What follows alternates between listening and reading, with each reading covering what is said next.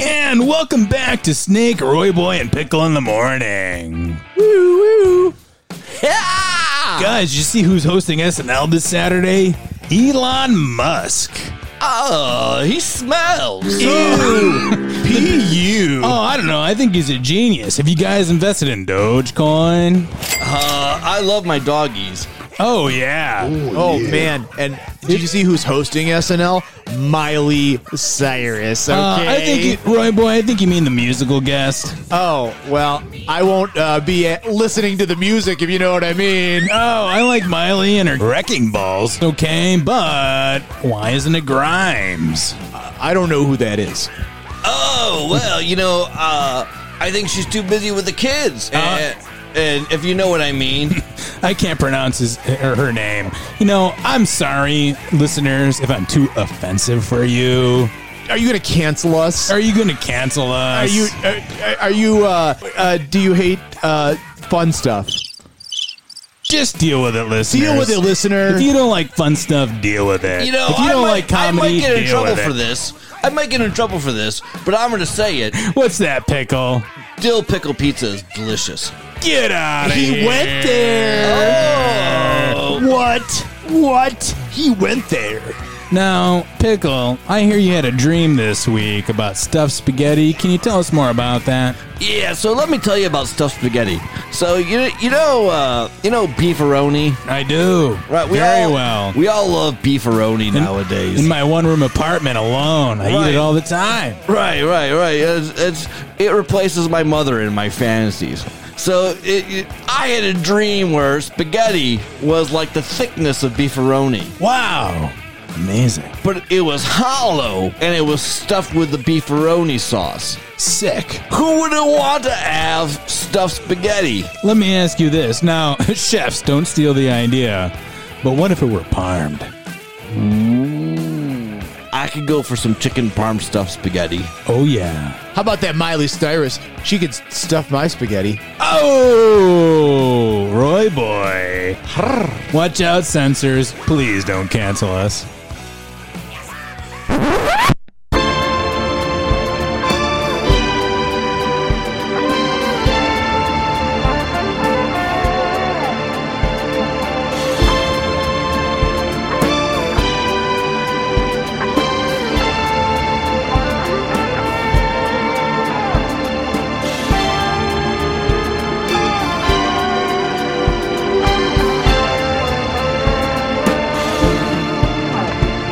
And welcome back, everybody, to The Square, Buffalo's premier podcast for... What are we the premier podcast for, Jim?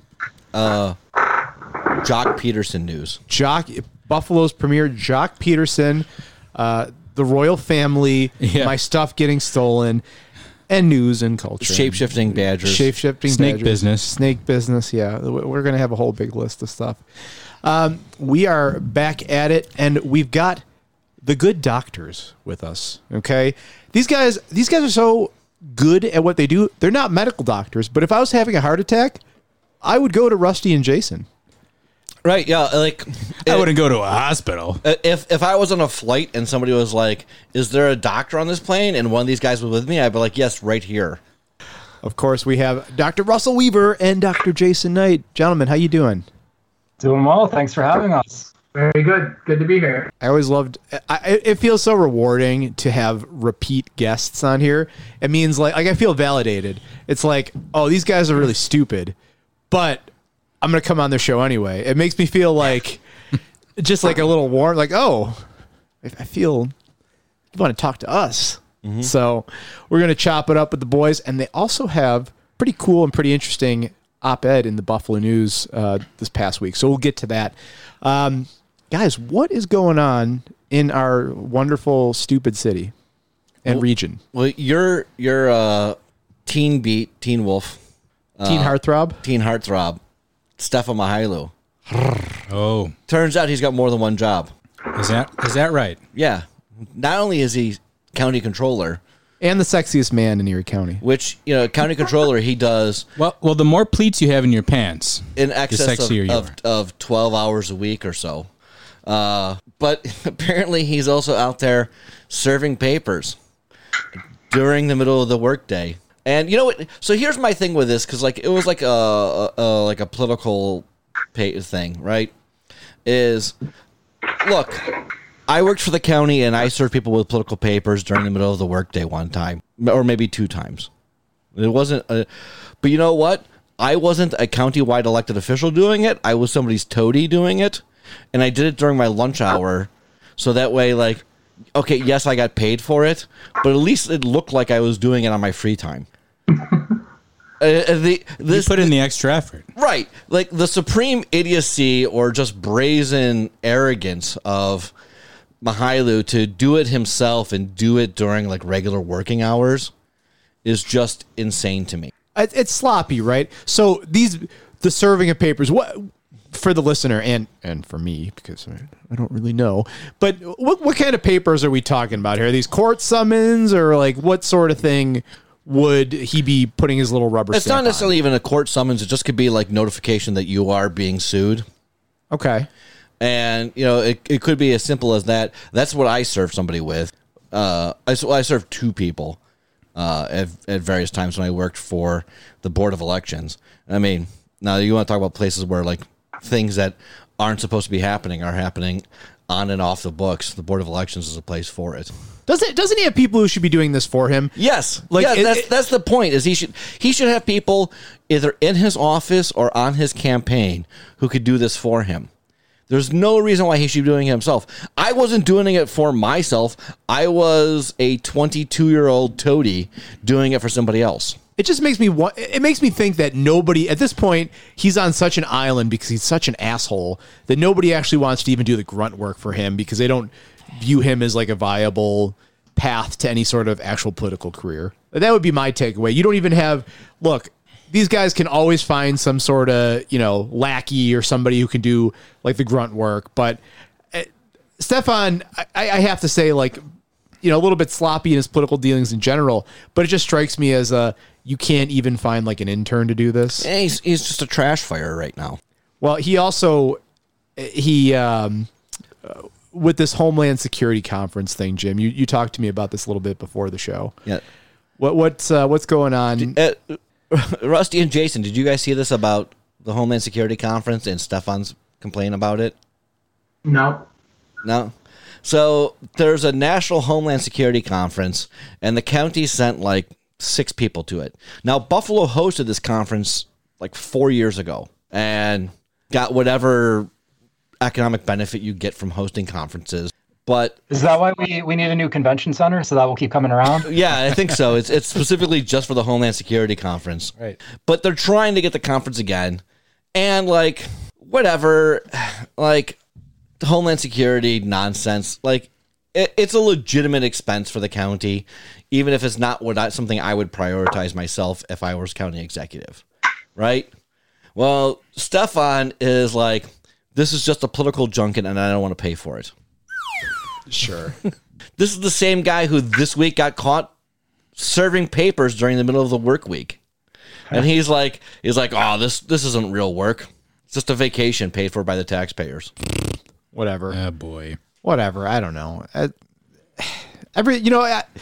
It's like we got to talk. Like we're like the leeches at the bottom here. We're the worst of the bottom feeders because we're like talking about guys like Stefan or Robbie De Niro for content, and you know I feel a little bad about that sometimes, but also it's just so hilarious that we have to deal with these like little demons running around and having like an impact on our lives, and just the fact that like Stefan Mihailu is like a guy that I have to be aware of in my life in any way, shape, or form. I'm morbidly curious about every shitty thing he does. Like, well, Ree, you know, someone's related to Stefan who feels the same way you do. It could be worse. Could you imagine him at like Thanksgiving dinner? No, it would suck. Do you think he even is invited anywhere but his own home? I bet he has a lonely Thanksgiving. Well, Denny's been closed the past year. Right. I was thinking about because I've got a couple of weddings going up this year, including a family wedding. You're going to invite Stefan as your guest? Yeah, I'm going to take Stefan as my +1 too. Wow. Hey, Stefan, do you want to be my +1? You know he'd be all up on there like flies on shit. He's waiting for someone to ask him. Well, he'd probably be about it if it was in Hamburg. Mm-hmm. Oh, Ryan, you finally have a reason now to use that like picture of Stefan like with his, what was it, like the plaque? Oh, yes. There's like this great picture of Stefan. Like he just looks like, I don't know, the proudest first grader who just read his first book, and he's like, yeah. And just the shittiest grin on his face. And every picture holding up this plaque. Well, Again, with those big pleated pants, oversized pants. Well, my favorite part about it is like he's holding this up like he's the proudest he could possibly be about this fucking nonsense certificate that his office printed. Well, you know that smile that he has, that shit-eating grin, and there's definitely like 12 chins tucked in. It's just sucked in by the gravity of his smile. But my favorite part is that he's all the way to the end on the left of the photo. Yeah, they pushed him to the end. Everybody else that they could possibly get into the picture was in there, and then they're like, I guess you can stand on the end, Stefan. Well, pivoting from one. He's the Pluto. Yes, he's the Pluto. Yeah, of that picture. Pivoting from one local political personality that we love to talk about and admire and drool over to another one that we just can't help but, can't help ourselves with. It's, of course. Is it Nate Watch? It's Nate Watch. Nate Watch. Nate Watch. Yes, Nate McMurray. Not a political candidate. Recently, though, got a job. He got hired. He got work. He's off the dole. He's off the dole. He's as opposed to all those other people who are like, I make too much money on unemployment. I don't need a job. Nate McMurray. No, he wants to work. It wasn't with Samsung, was it? No, I think it was Burger King. Oh, okay. Yeah. No, he. I'm trying to find exactly where it is. I believe it was like a marijuana liaison or something. Where I forget. I think it's for like a law firm. I'm trying to find the actual. Yeah. So you're saying he's not a drug dealer? No, he is. Oh, I think that's the point of this is that. Now with MRTA and legalizing marijuana. Okay. Hogan Willig. Yeah. The law firms are getting into the business. Yes. And they need all the best people.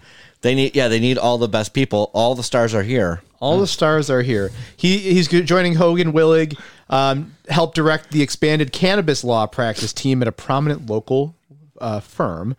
He'll be based in their Amherst office, looking to expand its international business. And frankly, I can't blame them. Because if I was trying to branch out into international cannabis business, like Nate McMurray would be the face of it. Yes. I'd have him talking to the folks from Beijing, Bhutan. I mean, really, anywhere throughout the world, you're talking weed, I want Nate at the face of it. Is part of the negotiation, like if he gets a big international client, is a tattoo involved? No, I wonder. Yeah. He gets the I Love Hogan Willing tattoo on his chest. Oh, he's got to get the pot leaf tattoo. Yeah. That's right. Oh. We did offer him an unpaid internship to hire position on the Square podcast, but he turned it down, evidently. Never heard back. Yeah, it's a real shame. So, yes, he got a job, and, we're all excited for Nate to be back at work. And I am sad, though, for us as, internet users. I feel like if he's working more, he'll be tweeting less. Maybe. Maybe he writes all his tweets at night when he's got insomnia, and then he just sets them to go out later. Oh, you think he has scheduled tweets? Yeah. Oh, wow. That is a next level play. That would explain a lot. That's why they come every 10 minutes. He also, again, no longer a political candidate of any time, or at this time, I should say, although the Buffalo News did go to great pains to note that he lost 3 times between 2018 and 2020 for the 27th congressional district seat. He did have an endorsement, and he weighed in on the sheriff's race. He did. He decided that while she might not look like a sheriff candidate to Jeremy Zellner, Kim Beatty is the person he thinks is the best person suited to be sheriff's candidate or be sheriff in Erie County. Yes, Nate continues his proxy war against Jeremy Zellner. We'll see how long he keeps it up, but I expect him to be endorsing Hormoz Mansouri at any day now. Yes. Vote Hormoz, that guy that I just heard about 2 weeks ago. Sure. It means nothing to me. I guess it's good for Kim Beatty that there's a political figure in the area who is behind her, another one. But to me, it's just all right. Yeah, I mean, look, if I didn't pay attention to all the Kim Beatty stuff on social media and following them everywhere, I wouldn't have known about it. They're the only ones touting it. I mean, that's not true. I also followed Nate on Twitter, and he was like, yeah, I endorse this person. And I was like, yeah, wow. In between that and $1, they can get a cup of coffee. Yes. In other political news, not really news. It's kind of a slow news week. Even for us, like crazy people who like follow this stuff, whereas most normal people just could not care less. But for those of us who are dialed in to the local political scene, it's been kind of slow. I think everybody's waiting for the summer, and the races are going to start to heat up. But we did have a remarkable little tidbit from Twitter where the Erie County Dems, the EC Dems Twitter account, sent out a tweet a couple days ago that the tweet itself said 4 more years, and it was at Byron Brown, and it was a picture of a Facebook memory. So on this day 4 years ago, Vanessa Gluszewski is feeling proud with Judge Betty Calvo Torres and 5 others, and it's basically like every political candidate who just completely like ate shit and lost because the Dems really don't know how to manage a campaign, and Byron Brown, the only one who wins because nobody's actually really challenged him. So I just thought that was very funny that was the picture they decided to go with even in the Facebook post that they're pulling from, it says #vote Vanessa, which EC Dems, I got to say, that's not the one that I'd be putting out there. Mm-hmm. You know what? I might vote for her this year anyways. I wonder if Jeremy Zellner runs his his Twitter account or whatever. You guys think he's got some toady on it, but I think it's him. I think it's him. I got to believe it's him. You think it's a toady, right, Jim? Yeah, I think he's got somebody doing it. He's got some intern for ECDC doing it. Mm-hmm. But what if he dictates every tweet? But doesn't read them. Yes, dictated but not read. Jay-Z. Well, moving from the inherently stupid political news, I just want to really honestly be serious for a moment. Sanaya Dennis, the Buff State student who was missing, presumed dead. I believe that the DA's office came out and said that that she believed or they believed that it was suicide. I think that was yesterday. Yes. Yeah, we're recording Friday, the 7th, and I think they came out yesterday and said that it was suicide. I really don't have much to say on this. It's just tragic. I just want to address it because it's a story that has clearly been at the forefront of a lot of people's minds. It had become a national story because she had been missing for so long. And my regards to her and her family. Yeah, I just want to, as we mentioned last week, we are in Mental Health Awareness Month. This country has come a long way towards mental health awareness and treating mental health. There's still a long way to go. If you ever feel like you need something, you need somebody, reach out. There's somebody there for you. Make sure that you don't do anything, and that you do look for help, because there's always help to be had. Even if you think you have no one, there's crisis services. We blast out our social media after every episode. Reach out to us. Yeah. Okay. I don't care. I wish I was there to help her in her time of need and talk some sense. Say, maybe I've been there before and there's a way out of this, but please talk to somebody. Ree doesn't. That's why he doesn't give out social media. Right. I would hope that if you were somebody who knew me and we were close enough, you could always reach out to me. But none of these randos on the rest of the internet. I'll let Jim handle that. Yeah, please reach out to me though. Same here, Jim. And Instagram or Twitter. Twitter, Facebook, Instagram. Yep. Yeah. Well, in other local news, guys. So, sports. We are the sports podcast. We are the sports. We are now. We are. We keep briefly, saying we aren't, Ree, but it's just that there's so many others who do it better, and we're just some guys talking about stuff. But sports is stuff, so we're going to talk about it. Who else is excited for the Blue Jays, the Buffalo Blue Jays? Jason, are you a ball fan? Are you a baseball fan? I used to be. Who is your team? Red Sox. Ooh. So you're not anymore because they suck or what? They're in first place. No. They're in first place? Disillusioned with baseball. Okay. I'm getting disillusioned with actually most sports, but baseball, the whole replay was the end of it for me. Replay and guys standing in the batter's box with full body armor on, that was the end of it for me. Okay, all right. I grew up a Yankees fan, but it's like rooting for the house to win at the casino. Yeah. It's just like, oh, cool. Not this year. No, not this year. Rusty, are you a Pirates fan? Long suffering, and unfortunately, yes. But my 7-year-old, so my son is a Blue Jays fan with the gear and everything, so he's ready to go. Nice. Dude, that's awesome. Yeah. Well, It's all about the logo with him, so it has nothing to do with the team. He couldn't name you one player, but he likes the bird. I mean, I like giving people the bird too, but you don't see me wearing St. Louis Cardinals shit. No, but starting May 13th, so next week, Thursday, you can buy tickets for the first 3 homestands in Buffalo. The very first one is against the Florida Marlins, or Miami Marlins, I think they're called now. Yeah. Then the second one is against the Houston Astros. So if you want to boo cheaters, here's your opportunity to boo Perfect cheaters. opportunity. Without driving very far. Yeah, without having to go real far. And then the next homestand is against a little team called the New York Yankees. And they're selling them in groups of 4, and then everybody's going to be spaced out, and you have to wear your mask except when you're eating or drinking. And I don't know about you guys, but when I'm at a baseball game, I'm always drinking. I'll never have my mask on. So my mask is basically just there as a chin guard. Yeah, it's pretty sweet. Even though the Blue Jays were wildly hesitant against doing this last year, it turned out to be, I'd say, a pretty big success.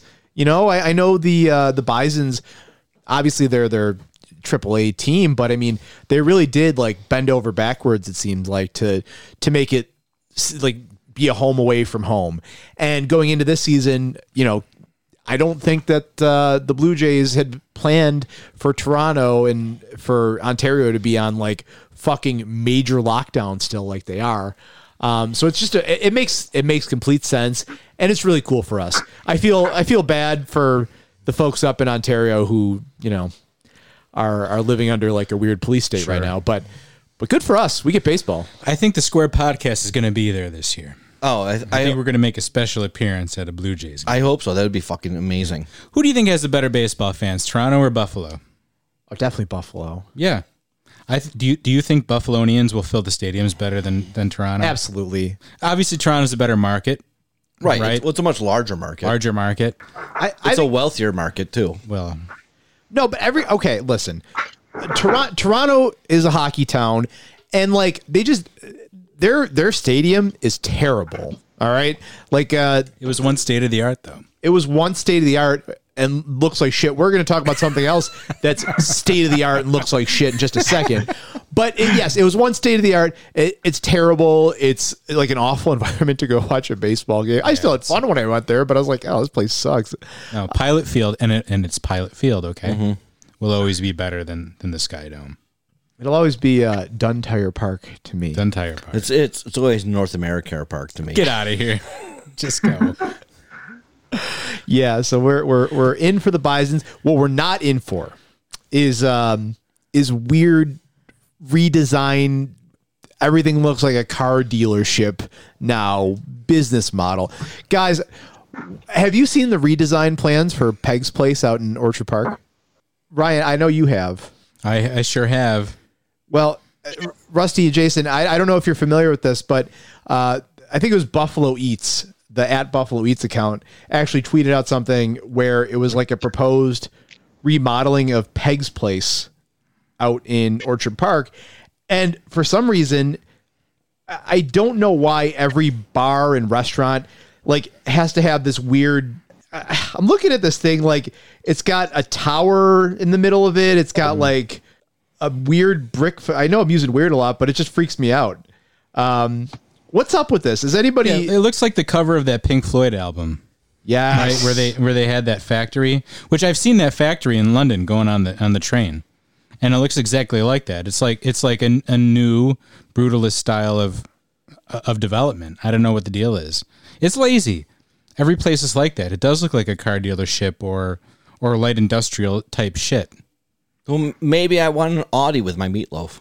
Well, I mean, hey, that's it brings people in, right? You know, come for a beer and a meatloaf and leave with a Ford Explorer. I don't know. With a Chevy Spec. There, okay. Okay, it's Peg's Place out in Hamburg. And they do want to, for some reason, they want to enter into the brewery and distilling world. Which is fine. I thought years ago that market was saturated around here. But time and again, I'm proving that it's not. Mm-hmm.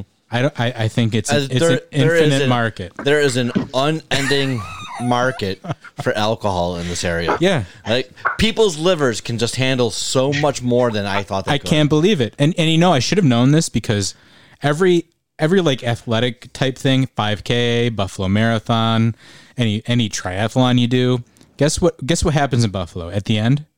And even during the race, there's beer. Yeah. There's beer at the end. You get drunk. I don't think any other place is like it to the extent it is here. One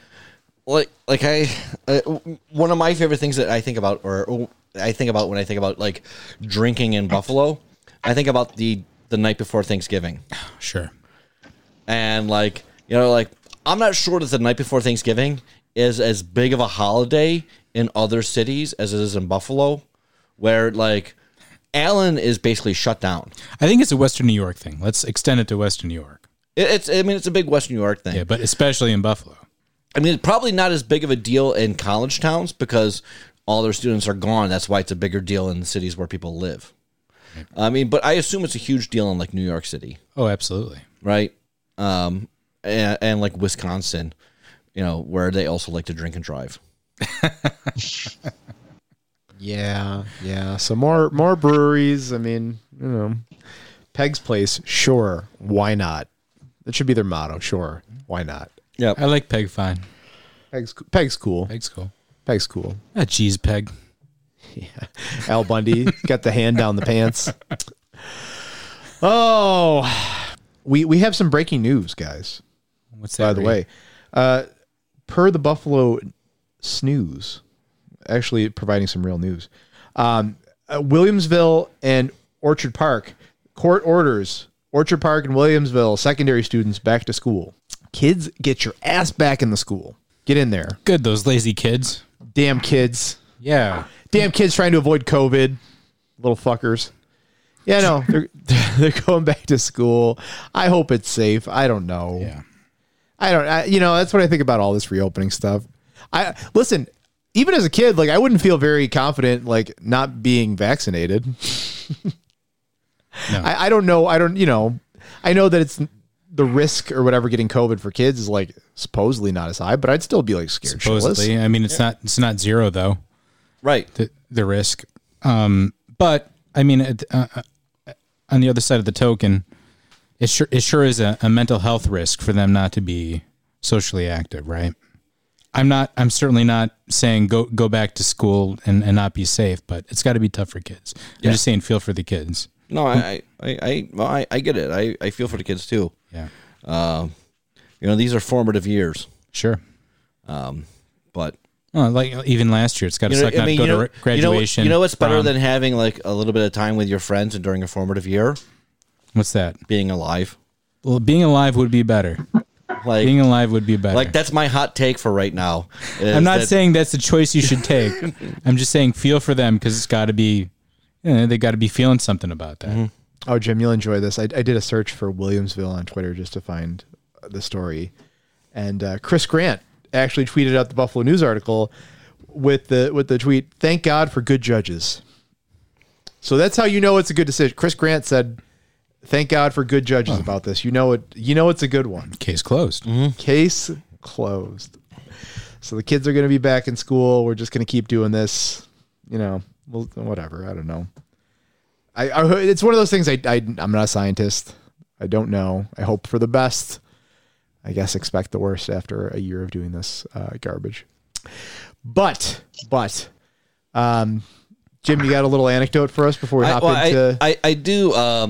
One of my friends, his son is he's like a freshman in high school in Cheektowaga, and he wants to do this thing called the Youth Citizens Police Academy.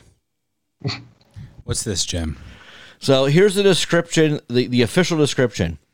The Town of Cheektowaga Police Department's Youth Citizens Police Academy is a program for high school students considering a law enforcement career at the local, county, state, or federal level. The primary purpose of the academy is to acquaint the students with the various functions of the Town of Cheektowaga Police Department, pulling over black people.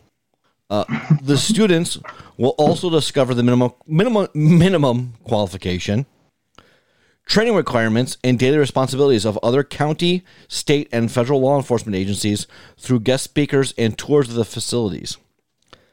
Students will view actual pictures and video of crime and accident scenes, have the opportunity to take the actual physical fitness test required for police officers, can be exposed to the taser, and will take part in firearms training simulator and shoot the Cheektowaga Police standard issued handgun. In addition to these regular scheduled sessions, students will ride with an officer for an 8-hour tour of duty and participate in a courtroom observation. It's a 2-week academy going from 9 to 3 in July. Parental consent is required for students to participate in the academy. Well, decades ago, they wouldn't let Ralphie with a BB gun.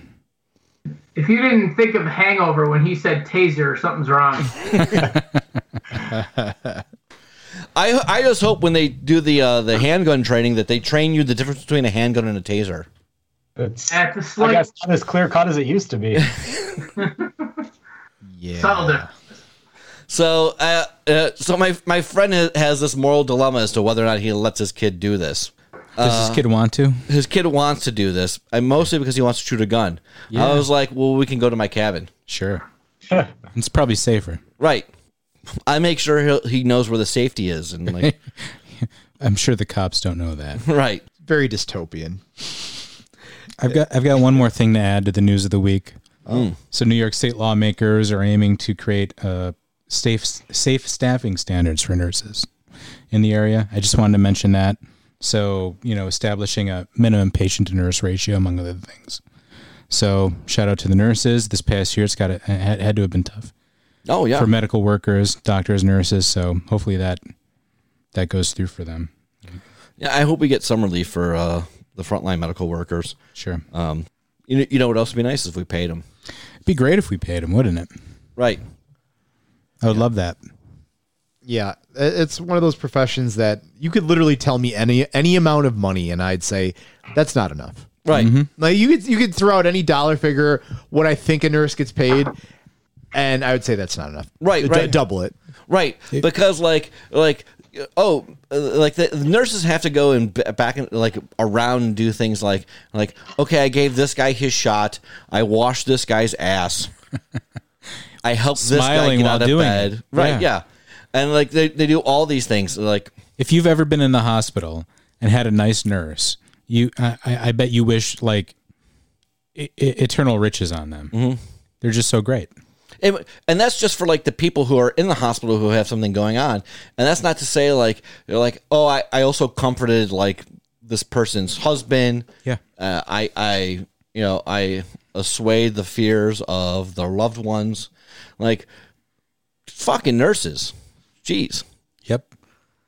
That's my official statement on nurses. Fucking nurses. Fucking nurses. Jeez. Yep. That's St. Bonaventure has a nursing program now. They should use as their tagline. Better write a letter. Trocare has been doing it for years. Yeah. Their tagline is "Hello, nurse." Hello, nurse. Hello, nurse. Hello, As an alum, you got some pull at Bonaventure. You should mention that. That's I'll see what I can do. All right. Well, Rusty and Jason, thank you for joining us for News of the Week. But now we get into the real meat and potatoes of why we have you guys on, because you both actually had a very interesting op-ed in the Buffalo News. One of the few interesting things I'd say I read in the Buffalo News as of late. Appreciate it. Yeah. So you wrote an opinion piece basically calling for a rights-based charter for the city of Buffalo. And I was intrigued because, it's one of those things where when I think of political actors and I think of, politics and things, the city charter isn't the first place that I go to. So tell me why I'm an idiot. Tell me why. Smash me in the face with, no, you dummy. It's all about the charter. I guess how long do you want me to go? How much time do I have? Oh, you can cook, baby. Go for it. Right. Let's get Michelle in there rubbing your shoulders so you can keep going. We've got a 2-month-old, so if she's getting some sleep, I hope that's the case. But all right, so the charter. Why the charter? I guess I'll start by zooming out a little bit, and if we think about all the shit that's wrong with society and the ways that we try to get change to happen, there are 3 broad approaches to making change happen. One is advocacy, right? That's people, unfortunately, like me, who might have a small, marginal, tiny fraction of expertise on something. And so they do some research, they write about something, they find what might work better, and they try to blast it out there to elected officials, to anybody with a small amount of power to say, this is what we should do. They're advocating for some sort of a change. The second approach is mobilization, and that's where you see a lot of people in the streets. That's where you see a lot of people where you move them for some reason to come out and say that something is wrong.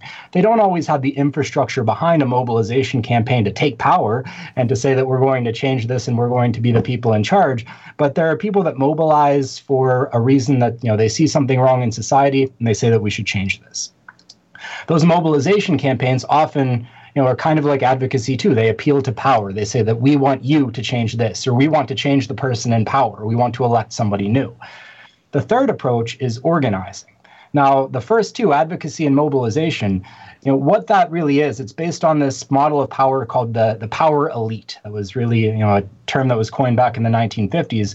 But that's the idea that people with power, the elite, are the ones that can make change in society. So again, we either appeal to them and we ask them to change policies, or we try to change them. And then the people that we install, we try to get them to change policies. And so it's all based on this model that the elite are the ones that make the rules and enforce the rules. The organizing model is about taking that power. It says that ordinary people should have power, right? That ordinary people are the ones that can come in, build institutions, understand what's wrong in their communities, and find creative solutions to them. All right, so the difference between those first two and the third is really this confusion between what you could say is power and what is access.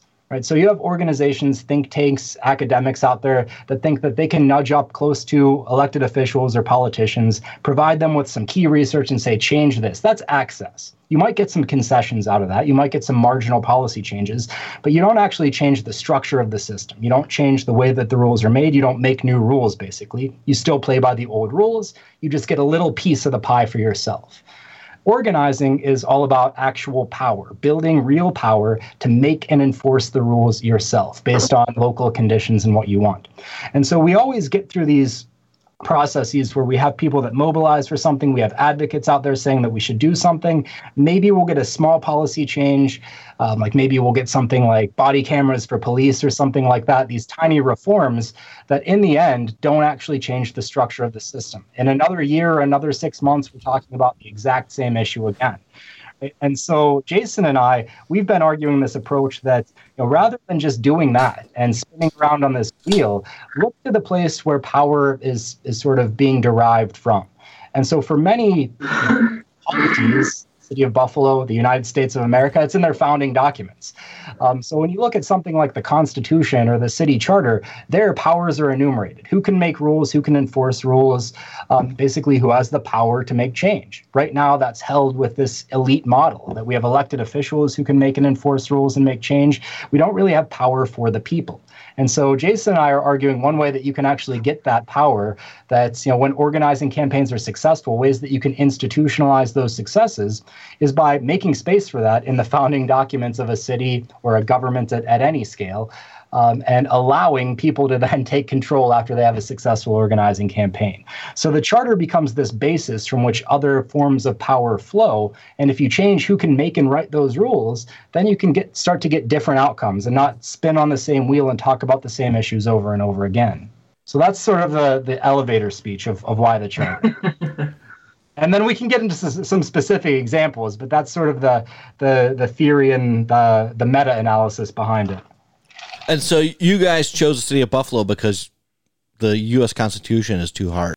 Well, I mean, I told you this. I would not come in here and swear an oath to uphold and defend the Constitution. Obviously, I'm acting in my own power and not representing any employer. But I mean, I'd be happy to talk about the Constitution as well.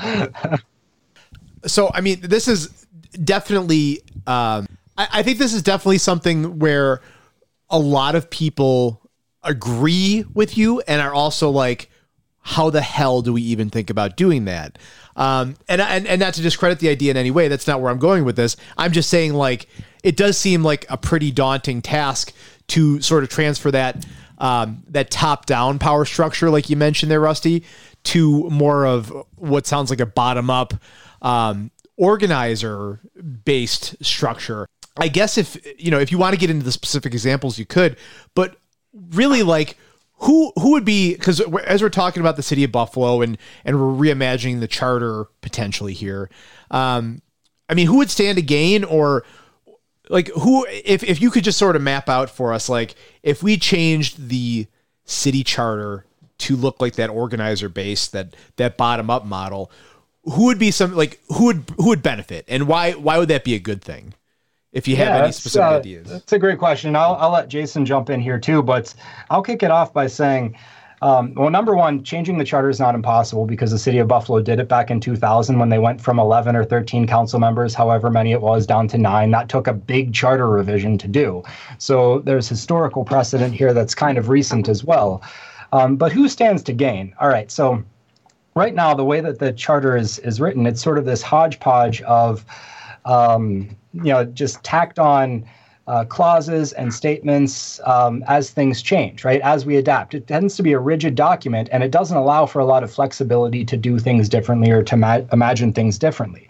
It houses a lot of power with, again, sort of the elected officials, the council or the executive office, and it creates some room for citizen participation, but usually in the form of advisory committees, committees that have no real power to actually make or enforce rules. So I'll give you an example, not from Buffalo, but from another place. So there's this broader community rights movement about rewriting charters that are rights-based charters. It really has its epicenter in the state of Pennsylvania, where I'm from, but it's in a lot of rural communities that were standing up to the fracking industry. That basically you have these multinational corporations that are coming in that have the money to buy land and then apply for permits. They make sure the permits are okay, and then they have the right to drill and frack and maybe poison the water of the rest of the community. And so you had a lot of communities standing up to that and saying, no, we don't want our water to be poisoned. How do we block a corporation from coming in and doing this? How selfish that they don't want their water to be poisoned. Right. I mean, they really didn't think about the profits. Here's the program. Right.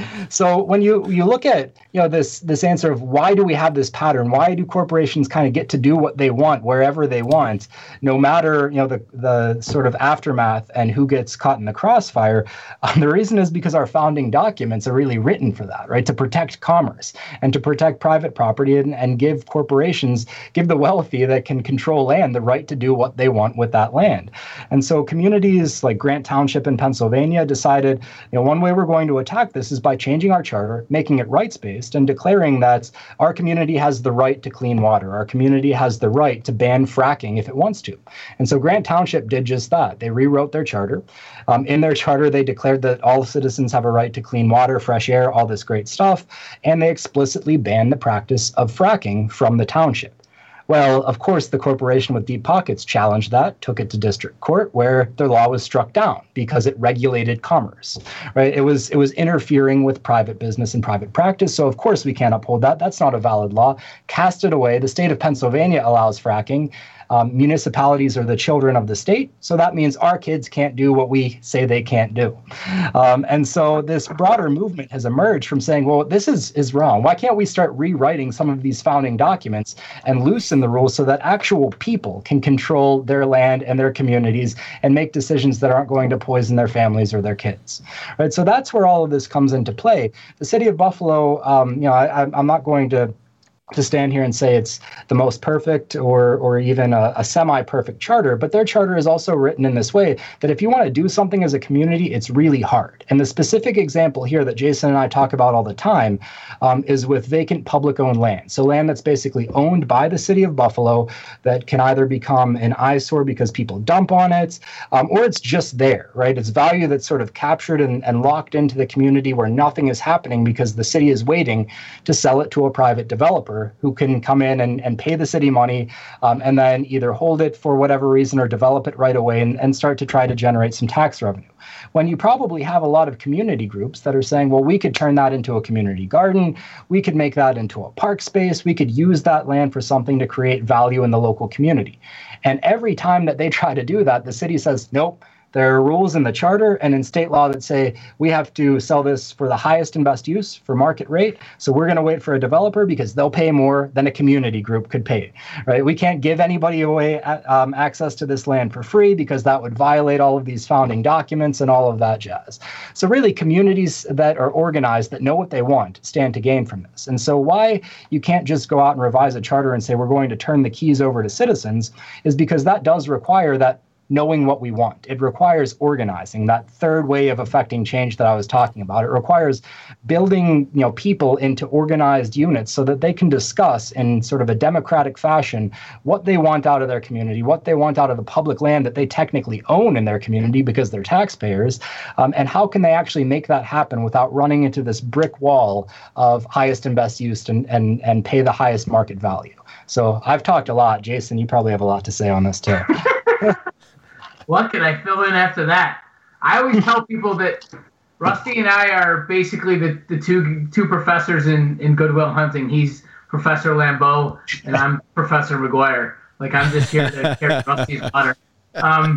It's, I think our approach originates, from a need, right? I mean, when we think about the challenges we face in the city of Buffalo, and Rusty brought up the lots question, and we dabble a lot in access to land and the affordable housing system, and we've sort of collectively, the two of us have really sort of grabbed onto this reality about systems thinking, right? That at the end of the day, we have sort of two options in the policy arena. If you think about what Rusty sort of started with, which is this idea that we can advocate for things, which is the same that planners do, which is advocating for fixing one house that needs to be boarded up and preserving it, right? But that doesn't fix that just addresses the sort of symptom of the systemic problem. It doesn't address how it is that we arrived at that outcome in the first place. So when we were having this ongoing conversation about how do we get people who need access to these lots, So, constantly get calls from, in outreach from numerous nonprofits in the city of Buffalo who rely on vacant land for the major input into what it is that they do, finding it really, really hard to access what is a large portfolio of public-owned land, about 7,200 vacant lots. And so, then the city sort of picks which nonprofits play well in the sandbox and they get their lots and the others don't.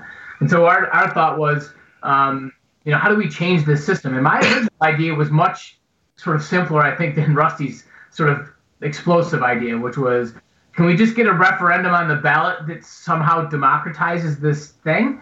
And then that evolved into Rusty sort of really going far beyond that, which was, well, while we're at it, why don't we think about revising the whole shooting match because the whole thing's not working? And, that idea of sort of democratization of a democracy, which seems sort of counterintuitive, is sort of the heart of the work that we've been trying to do and the ideas we've been trying to push around land and housing in the city. But also, when we think about where we are as a community and where we are as a country, this gets to questions of, how we police our communities, the things we started talking about, Sanaya Dennis, and, the fact that we're losing young people for community and health, public health and mental health issues.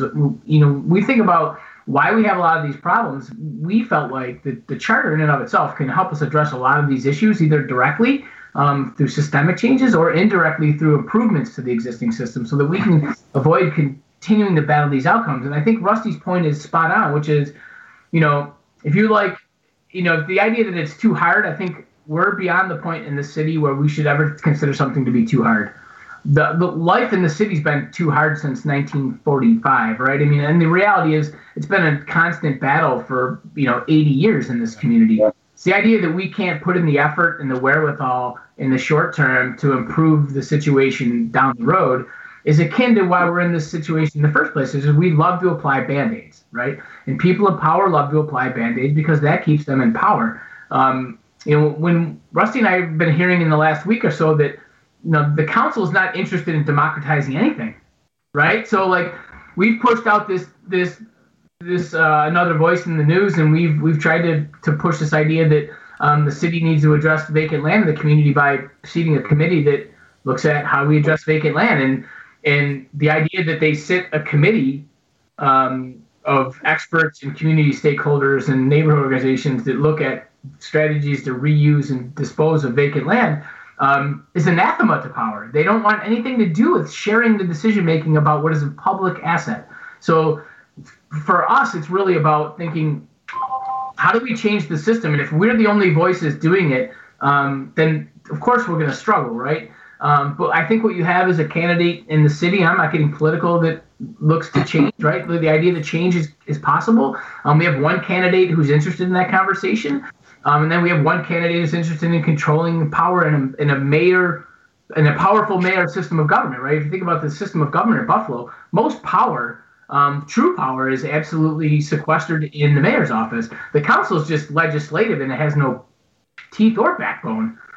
So for us, it's always about sort of how do we fix the entire system rather than apply another Band-Aid. Yeah, no, and Jason, that's a great point. And I mean, it goes without saying that, we're of the belief that everything is political, not to the point that we're insufferable. I like to think we're not one of those, like, I might be. Ryan's a little insufferable, but otherwise the rest of us are just like normal people who understand that everything is political. But I do think you're right. I mean, like, there seems to be a learned helplessness of the Buffalo Common Council where it always seems to come back to like, well, our hands are tied. And what Rusty mentioned earlier, like basically that there's this, oh, well, it's the city charter, it's something ensconced in law. We can't mess with it. And it just seems to be the defining strategy, honestly, of the council. We're just like, well, yeah, can't mess with that. Our hands are tied. And I think you're right that in the mayor's race, we do have, two candidates who perhaps have different views of this sort of structure of power. So, I mean, let's name them. Like, I think India Walton's campaign would probably be on board with what you guys are talking about here. To my knowledge, I don't know if she's advocated or come out in favor of changing the city charter. I'm not asking you guys to be our political pundits here, but let's say you were a political candidate of her ilk or in her shoes. Like, why would that be something that if you wanted to be an effective mayor of Buffalo, which I think India Walton wants to be, why would you advocate for that? So Ms. Walton has come out and sort of publicly stated her intentions just in this past week with sort of the short turnaround. That's part of the news of the week that I was paying attention to with the city budget. It came out on a Friday, and then the council announced that the comment period would end on a Monday. So it was this really, very short turnaround. And here's the budget. If you have any comments, get them to us over the weekend, but we've got to approve this thing right away. And so in response to that, she came out and not only called for an extension of that review period for citizens, but also basically put her stamp on saying that I would institute participatory budgeting, which is a model where basically any citizen or any resident of the city can come forward and put forward a proposal saying, this is what I'd like to see money spent on in the city of Buffalo's budget. And at various workshops held over however long of a time period, then other citizens vote on those proposals, and citizens decide, what should money be spent on, where and when and how much. And so that is part of sort of what Jason and I are talking about in turning power over to ordinary people. It's, getting away from that just advocacy or mobilization sort of a path to change, and building an organization, building the infrastructure to do participatory budgeting could lead to wider expanses of democracy inside of the city, where you can then get control over not just budgeting, but over, potentially what do we do with city assets or city-owned land, or anything else. So that is, certainly a starting point, and it's a path. It's what the academics like to call non-reformist reforms. It's a reform that could be implemented in the here and now, because Buffalo actually has done participatory budgeting twice in its recent past, but it's done so in a way that it's not just reinforcing the system that we have. It's not a concession in this system. It's actually building toward a new system, and so that is part and parcel of what Jason and I are talking about here. Is a city charter is just a code, right? It's writing a code for a better system. Right now, the code that we have kind of sucks because it's giving us the same sorts of problems over and over again. And so if we can reprogram that in a way that makes participatory budgeting not an abnormal thing because one mayoral candidate does it, or one let's say new mayor does it one time in 1 year, but make that actually institutionalized and part of the yearly annual process for budgeting, all of a sudden you have this world where new possibilities can happen, where you have communities that can take control over their, or more control at least, over their own lives and their own spaces. I think there's also this interesting reality. We always, I think what we have in Buffalo and in a lot of these sort of older machine Rust Belt cities is this idea that we build consensus in the first Tuesday in November, and then politicians take that consensus and they run with it for 4 years, which is that it cannot be challenged or critiqued. And so the idea that anybody steps in and says, well, this should be a democracy the other, almost four full years, is really offensive to the machine and the system here now. So, and I think the point you made about sort of learned helplessness in the council, I don't think it's learned helplessness. I think that's like a victim's position. Right? Somehow I was unfortunate enough to have to figure this out, and I'm just sort of helpless in this system. I think what you have in the city of Buffalo with the council is a lack of accountability. Right? They can merely point to the mayor and say, well, we have no power to change any of this thing. We're just a legislative branch. And so that idea isn't helplessness. It's actually it's an artifact of the way the system was designed, and it gives them shield all the time. So you've stripped them of their, what is really, well, they've made it seem like you've stripped them of their power, and they run with that. So the idea that, well, we can't do anything because it's the mayor is not actually factually true. It's just a convenient excuse and shield that they use and throw up all the time when they don't want to challenge the mayor. Right, and that's something that we tried to point out explicitly in the op-ed is that the city of Buffalo is a home rule city. So by New York State municipal home rule law, the council has a lot of power. They have the power actually to change the charter or to see the charter commission of actual citizens on the ground or activists on the ground who are doing the day-to-day work, who could then take a look at the charter and propose a new one. So the council has that power, the mayor has that power, and in fact, all residents of the city of Buffalo have that power if you can find organizers to go out and run a petition drive. Well, so I remember that from your op-ed is that like the mayor, the common council, or citizens can run a petition. So it's not easy, but it's not impossible. Exactly. I mean, it takes effort. I remember when I worked at the Board of Elections when Jimmy Griffin ran his petitions to do a recall of Tony Masiello. And that wasn't easy, but it wasn't impossible. But do you need like 15% of the of the turnouts to sign petitions? Yeah. So that's about the same requirement then. But the interesting thing about the charter is that you only need, I thought it was 7% of the turnout for the gubernatorial. So the gubernatorial, right? Doesn't the gubernatorial election run in a non-mayoral, non-county executive year? So the turnout in the city of Buffalo is really low. So stagger their races basically sets it up perfectly to actually need a lot less qualified signatures on a ballot to get it on the actual ballot is I think what was the number we came up with? It was relatively minor. I don't remember it off the top of my head, but it was small. It's doable. It's doable. Gubernatorial race in New York is not only not the same as a local election, but it's actually up with the midterms. It's not the same as a presidential election. It's always up with the midterm election. So you don't have presidential turnout. Yeah, or in Erie County, because the the mayoral election's on an odd year, and so it automatically, in the city of Buffalo, the big race is not in a year when the governor's race is. Correct. So what you have is not a huge turnout. And so the number, when we went back and looked at the last gubernatorial, I want to say it's somewhere in the teens in terms of total, 15, 16,000 total signatures you'd need. It's not monumental. It's not like you need, 100,000 signatures to get this on the ballot. You need a lot. So and then that's part of sort of the institution building and organizing, because if you're going to get 15,000 signatures for something, that means you're contacting people that weren't part of the movement, that didn't, had no idea, maybe you were affected by a problem, but had no idea that there was a large social justice movement in the city of Buffalo, that get brought into it, that signed something, that decide to follow it. And those are people then that you can call and have at a public forum or a meeting, who become potentially repetitive consumers of this information and repetitive participants in processes like this. And then when you have that level of participation already, so people participate to the degree that they understand something. And so if you're out there running a ballot initiative to get signatures and informing people and engaging in public education about the process, they become more interested. They gain an understanding, they participate more. It's a feedback effect.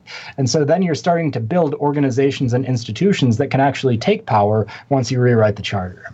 Yeah, I was thinking, I thought about this a lot in the wake of like Donald Trump and the 2020 election, but there was such an energized political movement in this country, and I still think it's there, by the way, but it would just be a shame to squander that. Like even in the city of Buffalo, where we saw the mass protest movements last summer, certainly there've been plenty of, I'd say, invigorated political movements here, that something like this would really give them an actual tangible outlet, right? Because we're talking about reimagining it to be a rights-based charter where you can focus on, we have a tangible goal.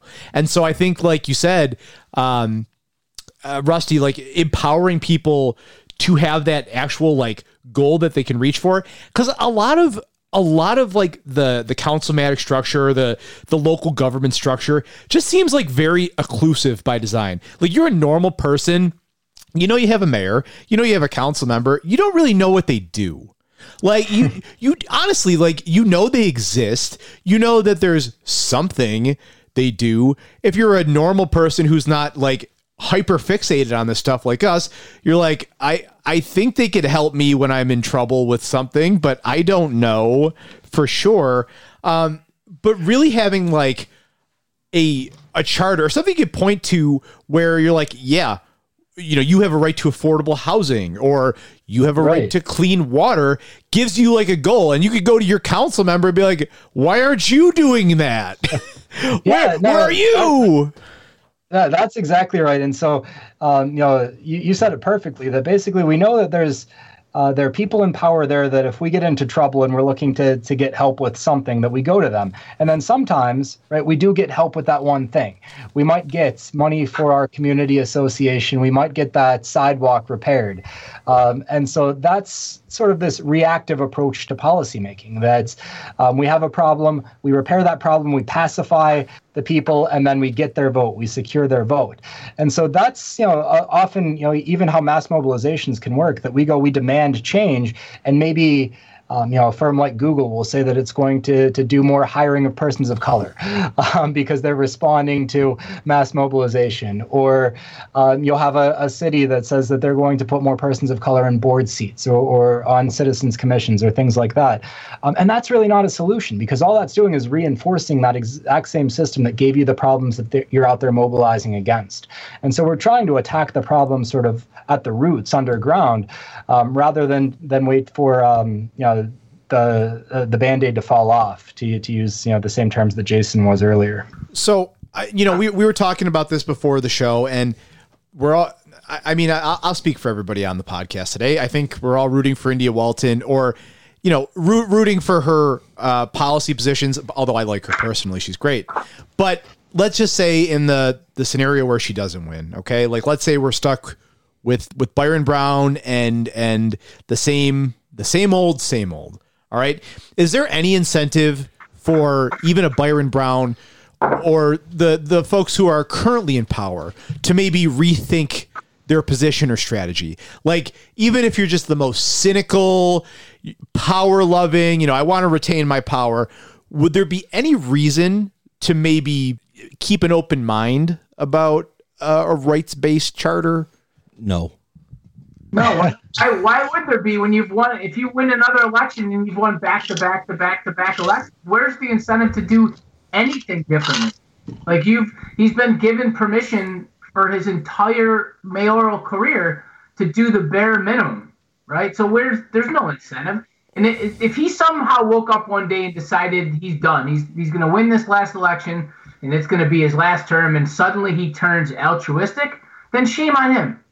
Shame on him for doing what he's done for his whole career. Then in his last term, when it doesn't fucking matter if he gets reelected again, he suddenly wakes up and says, you know what? I'm going to act like I give a shit, right? It's just not, there's no incentive at all for that to happen. And by the way, I looked up the numbers.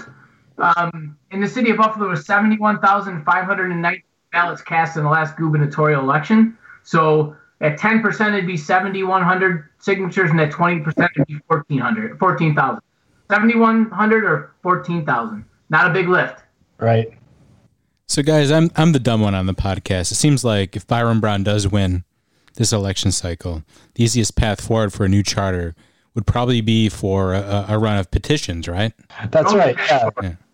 And so that's actually the way we tried to frame it out in a slightly longer piece that we linked to in the op-ed. That tried to put forward almost a strategy that, while the mayor or the council could impanel a commission that could take a look at this and propose a new rights-based charter, the citizens initiative, the ballot initiative, might actually be the best way in the long run, because that would require extensive organizing and public education. And that's almost institution building in and of itself. So that way you're not just saying, we want to change the way that power relations exist in the city of Buffalo, but we actually have a plan for when those power relations change of who can take power and who can slot into these roles. So there's really sort of no break in the action, that you're not just thinking, it's not one of those political syllogisms that we need to do something, so we're going to do this and then see how it plays out. You actually have the long game, right? You're starting to get people involved and interested, and you have the organizations being built that can take and exercise power once it's actually bestowed on them. Yeah. So you're building civic infrastructure through that process rather than allowing the city to. What the city would do is they would want to do a charter revision, and then they would want to impanel every single group that gets chosen to look at land use or housing or economic development or whatever. They would put their people on that. It would be a repeat of the same stuff. Those people would be told how the sort of democratization of that given sort of silo would be undertaken. So Rusty's absolutely right. Like, a grassroots approach is a better approach. The reason I asked if a political figure like Byron Brown would ever really have incentive or ever really want to do this. Like, yeah, I'm kind of an idiot. Of course, you guys are like, fuck you, dude. But also just to underscore the point that, like, look, we can't expect to keep doing the same thing and, not get the same answer. I guess that's really like, I was trying to play devil's advocate, but I look like an idiot. But you're spot on, because I mean, that's just the problem sort of at any scale of governance. And I hate to harp on it, but I mean, just to even go back to sort of the nation as a whole, I mean, we have civil rights legislation because of commerce, right? So if you think about the Civil Rights Act and trying to end discrimination at public places or anywhere else, and racial discrimination, the reason that exists, the power for that is based in the Commerce Clause of the U.S. Constitution, right? That it was because places that were discriminating against persons of color either got materials, got supplies from other states, or because they were doing business with people who crossed state lines to eat at their restaurant or stay at their hotel. The Supreme Court in 1964 in Katzenbach versus McClung, right, they held up the Civil Rights Act because it involved commerce, right? So we have civil rights because it was easier to say that discrimination is part of commerce and bad for business than it was to actually make a moral argument and say that all people should be treated equally, right? And so if that's baked into your founding documents, if we scale that back down to the city of Buffalo, and if sort of these power relations, these imbalances of power are baked into our founding documents, no matter what reforms or spice or pepper that you put on what we have right now, eventually over time, you're going to circle right back to where we are now.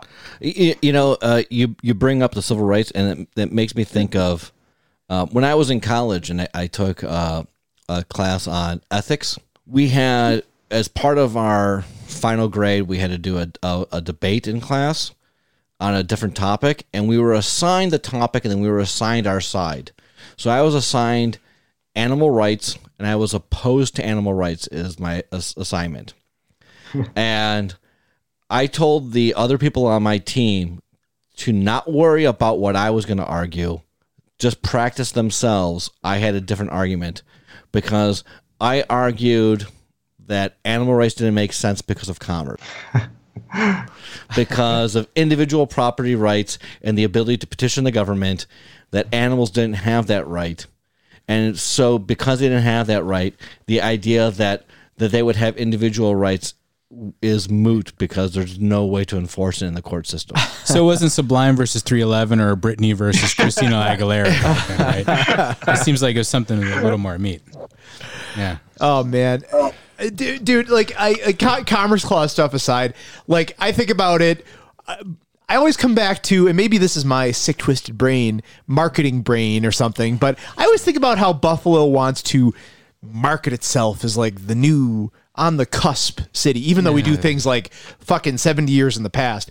But man, like this would be an actual on the cusp thing. Like this would be a very forward thinking thing where, look, if you're a city like Buffalo, where there's a lot of latent potential, but you have to think of new and sort of different ways to like market yourself or I don't know, like sell yourself to the world. Like I know it's so tired at this point to be like, oh, who's going to be the next Austin, Texas? To be fair, we don't have a Blockbuster still. We don't have a Blockbuster. No, that's gone. But I know it's pretty lazy to say like, oh, what cities are going to be like the next Portland, Oregon, or the next Austin, Texas. But like, I don't know, to have Buffalo become a city that we could put on the map or on the rise, like this sounds like it'd be it would get a lot of people talking about Buffalo. And hey, a lot of, I guess, socially minded folks like could look at Buffalo as sort of a beacon for the rest of the country. Rusty, you mentioned, I love that dead air.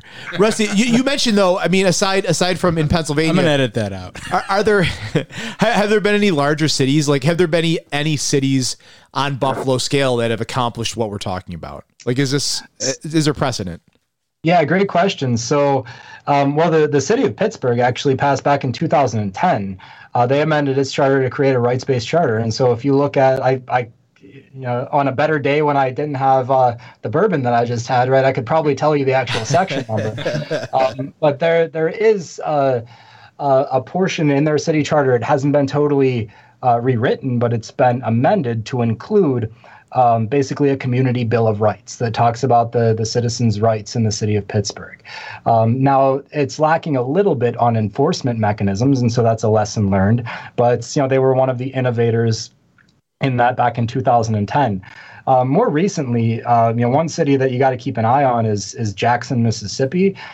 So back in 2013, 2014, they elected a very progressive mayor who was part of an organizing background.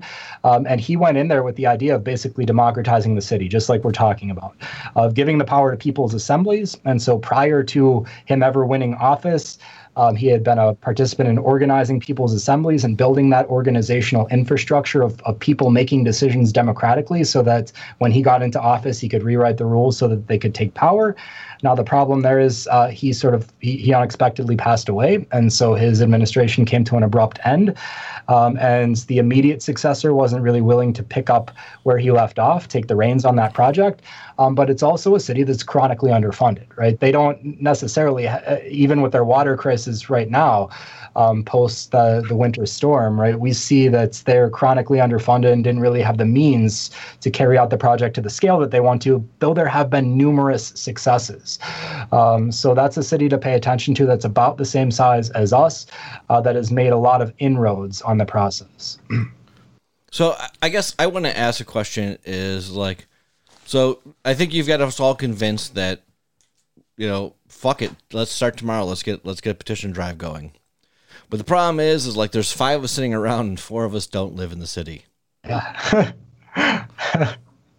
Yeah, that's the big problem. And so that's where I started this whole conversation, is that we sort of, when we think about paths to change, we tend to have flamethrowers like me and Jason who don't live in the city, who love the city nonetheless, and who are out there, constantly doing research, trying to think about ways to address some of the recurring issues that the city faces and challenges.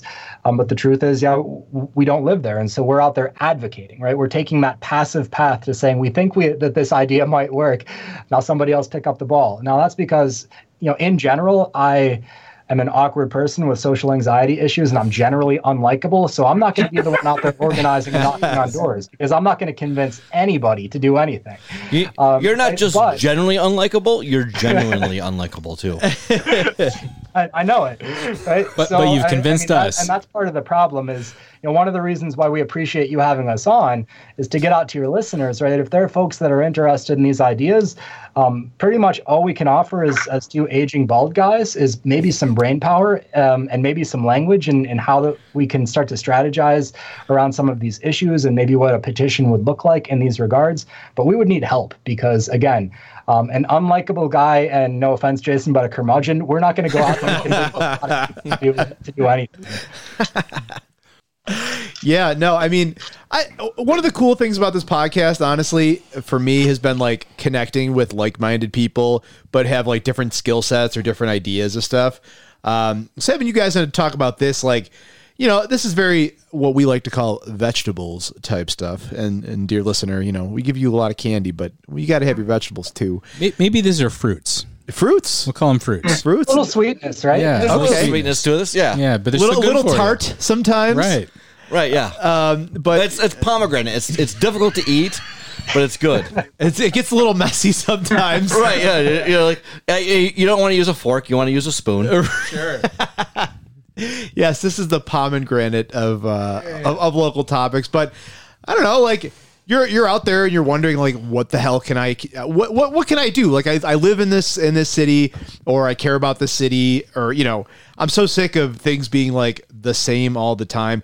And I think just having different ways of viewing how we can live is extremely helpful. And I thank you guys really for coming on today. Again, repeat guests. I love when we had the repeat guests, like I said.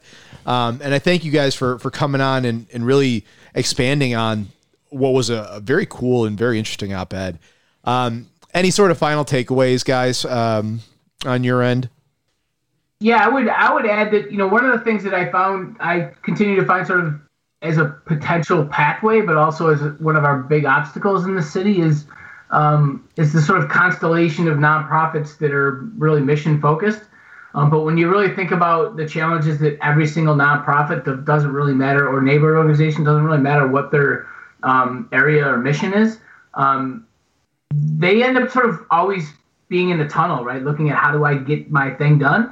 But if you rally those people together and realize and got them all under one tent or one umbrella and realize that they're all really powerful together, if we had a legitimate umbrella organization that could collectively talk for those people and actually was willing to challenge existing power structures in the city, you'd have the ability to recognize that we're all, whatever role we play, Rusty and I always say we're sort of co-conspirators, right? We're really trying to agitate and get people to think differently. I spoke in front of on a session last week for Preservation Buffalo Niagara, an organization that I appreciate their work, but it's outside of my area of interest or influence or any of that stuff. but we have things in common. They want to save buildings, and I want to save land, right? So, getting these organizations that are sort of tangentially connected, working together to push something like this forward is the only way it's going to happen. Instead of the idea what we're seeing nationally, this sort of divide, this sort of massive divide where we break everybody up into sort of some group. What we need in Buffalo is the groups to collectively recognize that their best interests are collective and not individual. Are you saying that you think that the United Way of Buffalo and Erie County is not a unifying force for nonprofits? I think Rusty knows who I was implying, but but yeah, we need a united way of neighborhood and nonprofit organizations. I don't have any intelligent thoughts to end on, but can I plug something? Hell yeah. Oh, dude. yes. You have a summit coming up, don't you? I do. And so I'm, of course, here as an individual outside of any official capacity, but I would highly recommend. So the Cornell University Buffalo CoLab is hosting a High Road Policy Summit a week from, so we're recording on Friday the 7th, a week from today on Friday the 14th. We'll have Assembly Majority Leader Crystal Peoples-Stokes, Dr. Courtney McClooney from Cornell, Assemblymember Ron Kim from downstate, Councilmember Rivera, State Senator Sean Ryan, Dania Rahendra from Athena, an organization that perpetually challenges Amazon and who is just an amazing individual. We'll have Andrew Del Monte from Cooperation Buffalo and Jonathan Johnson, who's an attorney that has helped a lot of worker co-ops to form here locally in Buffalo, discussing basically ideas and strategies for moving toward a more equitable and democratic society with a focus on Western New York. So if you're interested, we're at highroadpolicy.org. You can find the information to register for that event. I already registered. I hope that everybody else does. Hell yeah, dude. Why not? What do you got going on? Listener, register. Right, Do yeah. it. Go. What do you got going on Friday the 14th? What do you think you're doing? Right. The weather's shit. Just do this. Yeah. Right. Buy a fucking ticket. It's miserable Get off outside. your ass and do it. There's no buying. It's totally free. It's free. It's free. What are you Oh, we waiting can see a little for? free ticket. This is your Who chance. are you? Who do you think you are? This is your chance to say you went to Cornell. Yes. Yeah, they just get. You know what? You show up. I'll print you out a degree. I'll give you something that says you went to Cornell. You know what? We'll get you a free shirt. Yeah, well, paid for by those guys. Yes. I went to the summit and all I got was his T-shirt. No, that's pretty sweet. I encourage you, listener, if you have the availability and it's free, so just go do it. Yep. All right, Jason, where can we find you on social media? I'm only on Twitter, and as Rusty says, I am a lifelong curmudgeon and cynic. So it's Jason Knight, PhD, is the handle. So if you're looking for something angry, that's the place. See Jason get his fucking anger out. Rusty, are you on social media at all? I am not. No, I abandoned it long ago. Yeah, he's the Good for asshole you. that got me into Twitter in the first place, and then he fucking I bailed on me. joined Twitter. Okay, I joined Twitter for Yager Watch back when he was coming back from the KHL, and so it was very purpose driven. I wanted to know where he was going to land, and Twitter was the best resource. Rusty, you don't have a burner. I feel like you've got to have like some burner account that's like yelling at various Pittsburgh sports stars. Right. Like, If No, Rusty has a burner account, just look in my follows. Start there. If he has one, he's going to be there. well, we're not going to blow up your spot, but I know you're lurking. I know you're like yelling at various Penguins to score more goals. So Right, you're just longing for the days of Darius last night they did play Kasparaitis. the Sabres and put up 8, so I'm kind of happy. Oh man. I mean, to be fair, Williamsville North put up 8 against the Sabres. Fair enough. all right, dudes, thanks again for joining us, and we will be happy to have you on again sometime soon. All right, thanks, guys. Appreciate it. Later.